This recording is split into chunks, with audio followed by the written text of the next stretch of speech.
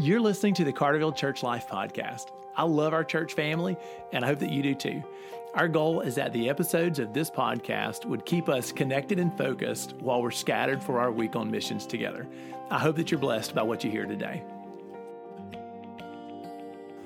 Hey, church family, Merry Christmas, and welcome back to our Advent series for our podcast. We're reading through Luke's Gospel and exploring the birth narratives of Jesus, but one of the things that we're doing to make this Carterville style is we are reading together through the voices of our church family. We're inviting different members from our body of believers to share with us. And today, my partner is Will Kelly. Hey, Will. Hey.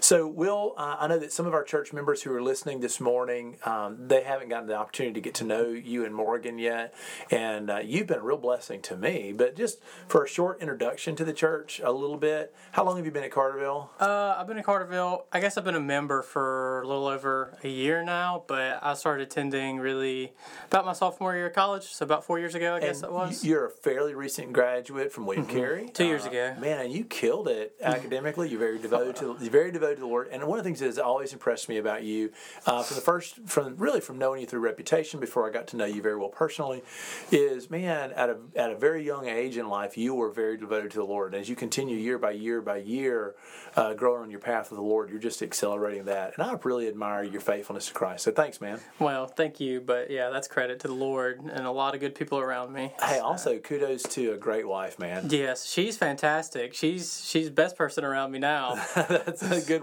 wise man. You guys are kind of newlyweds still. Yeah, 9 months. That's awesome, man. So y'all were a blessing to Lindsay and I recently in our Wednesday night cafe class on marriage. It was just great to be in a room with newlyweds that had some spunk and energy and a lot of fun. So anyway, all right. Well, Will, thank you for sharing with the church family today, and I hope that your ministry is a blessing to them. So what are you going to be reading? What part of the Christmas story are you sharing today? So Luke 1, and then specifically verses 39 to 45, so meeting between Mary and Elizabeth. So we'll read it. So it says, verse 39, "At that time, Mary got ready and hurried to a town in the hill country of Judea, where she entered Zechariah's home and greeted Elizabeth.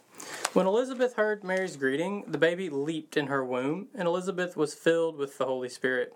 In a loud voice she exclaimed, 'Blessed are you among women, and blessed is the child you will bear. But why am I so favored that the mother of my Lord should come to me? As soon as the sound of your greeting reached my ears, the baby in my womb leaped for joy. Blessed is she who has believed that the Lord would fulfill his promises to her.'" So I think a couple of things going on here in this chapter. So Mary has just been informed by the angel Gabriel that she too will conceive and give birth, just as Elizabeth has. And so she gets up, goes to the hill country of Judea, a little town probably somewhere outside of Jerusalem. And I think that's kind of the departure point for what's going on that's pretty notable here, that's very challenging, is what is Mary going to do with this revelation that's been told to her that she's going to give birth? And so the text says that she gets up and she goes with haste. She goes with haste. She's not just sitting around. She goes towards obedience, and she does so quickly. But really, I think the passage here is about the interchange with the women and the men that they represent of John the Baptist in Elizabeth's womb, and Jesus in Mary's. And so Elizabeth is filled with the Holy Spirit, and part of this passage, I think, centers around who is Mary's child. And so she cries out in a loud voice, and she says, "Who is this that the mother of my Lord should come to me?" Which is a pretty remarkable statement for a first century Jew to be calling this child in Mary's womb her Lord, which she later, says at the end of the passage there in 45, referencing the Lord is blessed the person who believes those things.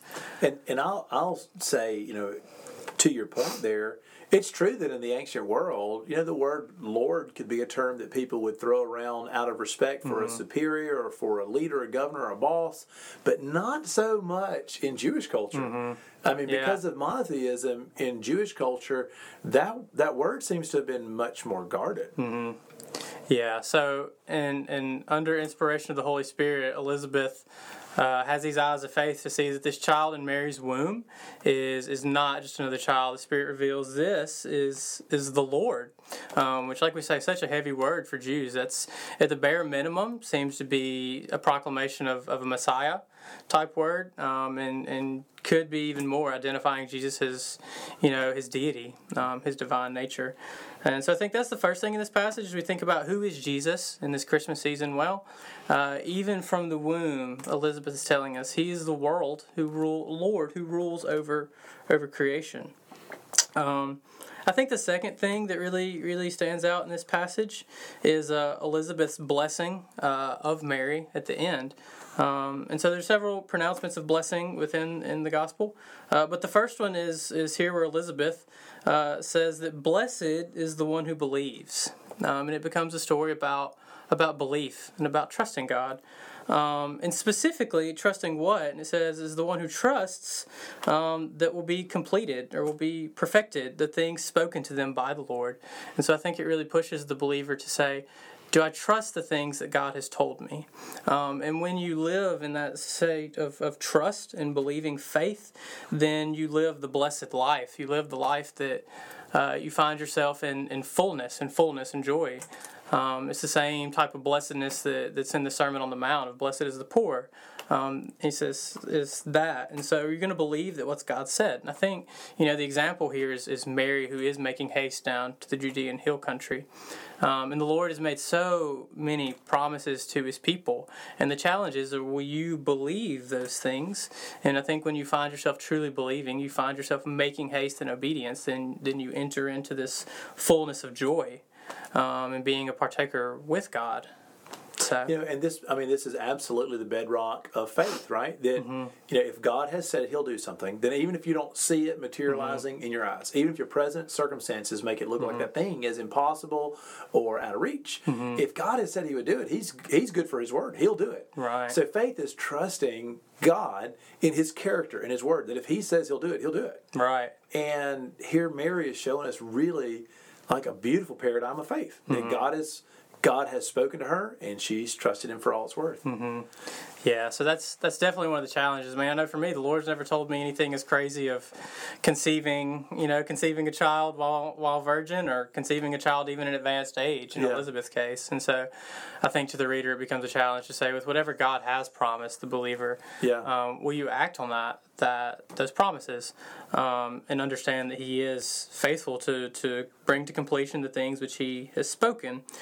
And acting on that faith, I think there's one more pretty important element here in this text is Elizabeth's response here to what happens when she encounters the Lord.